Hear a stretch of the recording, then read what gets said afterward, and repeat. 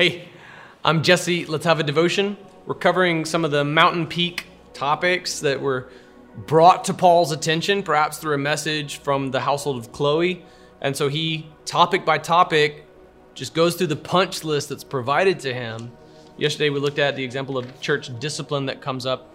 And now in chapter 6 into chapter 7, this is another one of those kind of mountain peak moments. Looking at chapter 6, in the first 6 verses, we see that Paul was confronting them for being litigious and suing each other, giving this terrible testimony in front of non-believers looking on. Like, it's better to just be wronged than it is to go to court with other believers. This kind of ties a thread from chapter 5. Like, you already have the church discipline process.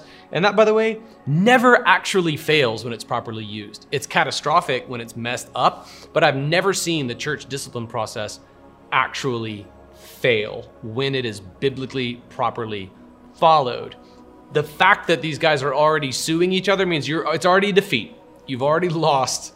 You've already appealed to the greatest authority in your life, which evidently is the Roman government, the city of Corinth, for crying out loud, or in our case, like the government of Washington State. Like, you're going to them to resolve your conflicts rather than, each other according to God's standard. So it's already a loss. It's already a defeat. You've already lost here. And then this goes directly into the teaching about sexual morality. And he's reminding them, look, that's not who you are anymore. You're not a bunch of litigious little jerks that sue each other. When you do that stuff, when you have legal disputes against one another, you're going back to your unrighteousness. And don't you know that the unrighteous don't inherit God's kingdom? Sound familiar? Here's chapter 6, verse 9. Do not be deceived. No sexually immoral people, idolaters, adulterers, or males who have sex with males, no thieves, greedy people, drunkards, verbally abusive people, or swindlers will inherit God's kingdom. And some of you used to be like this, but you were washed, you were sanctified, you were justified in the name of the Lord Jesus Christ and by the Spirit of our God. So he goes from their litigiousness, just suing each other all the time, to remind them, look, that's not who you are anymore. You're not like that. You're different now. You used to be idolaters. You used to be adulterers. You used to be males who have sex with males. You used to be thieves. You used to be greedy people. You used to be drunkards. You used to be verbally abusive people. You used to be swindlers. But now you've been washed, sanctified, and justified in the name of the Lord Jesus Christ and by the Spirit of our God. And then this sets the stage for what follows in chapter 7. So he's not just giving a list of thou shalt nots. It's also a call to the biblical proper. Remember, we talked about in chapter 14 how you lay the stones and you can bring the fire because you're safely within the confines of biblical the biblical design. In chapter 7, he does the same thing, like lay the stones. It's for the context of a marriage between a man and a woman, and let it burn, and it's beautiful. And there's some of the most clear instructions on how to enjoy God-honoring sex in chapter 7. And he doesn't just speak to married people. He speaks to single people and divorced people and widowed people, single people called to celibacy, single people called to marriage, people who have been divorced. I mean, he speaks, there's no stone left unturned. Every conceivable permutation of marital status gets spoken to directly by the power of the Holy Spirit. I feel like this span from the end of chapter 5 into chapter 7 is another mountaintop moment in 1 Corinthians. When we look at chapter 6, verses 9 through 11, those are some of the most offensive verses in the Bible today. When we look at them in context, like Paul's confronting the church, the Christians, for falling back into these methods of unrighteousness and reminding them, like, look, don't be fooled. Don't be deceived. Don't be a sucker, like Dr. John Piper says. Like, don't be a sucker. If you live your life marked by total unrighteousness, you're not going to inherit the kingdom of God. That's not who you are anymore. Now you've been washed, justified, and sanctified in the name of our Lord Jesus and by the Spirit of our God. So here's what you do. You don't sue each other. You don't go sleep with temple prostitutes all over Corinth. You don't do that stuff. Here's what you do. You're a husband and a wife. You don't divorce each other. You stay married to each other. You are intimate with one another alone.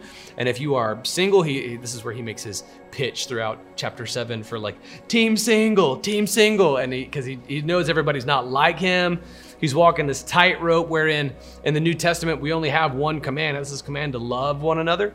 And so he's careful not to add on another command, but every time he has the opportunity, being very clear that it's a concession, it's from him, not from the Lord, he'll say, yeah, but by the way, it's probably better if everybody's like I am, which is single and celibate and dedicated to just the ministry. Problem with that is that the human species doesn't survive one generation past the original recipients of 1 Corinthians, if in fact everybody were like Paul.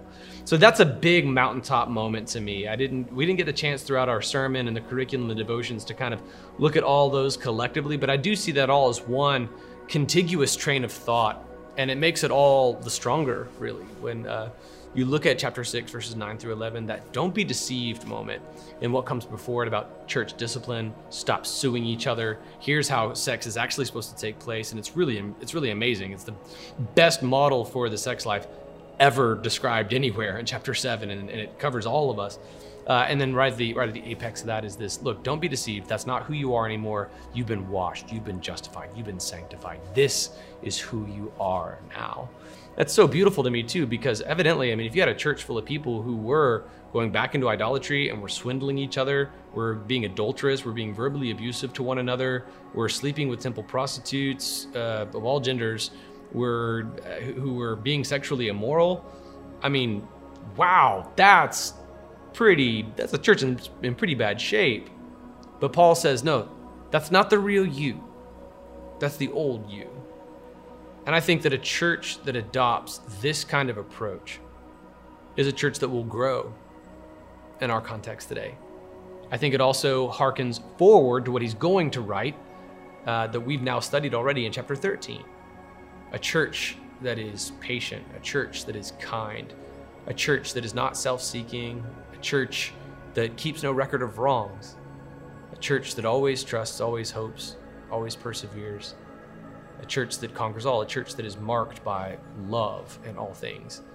It's profound to me because we hadn't yet gotten to chapter 13, but now as we look back here, we can see that Paul was being very loving to a lot of people who were engaged in some really messed up behavior.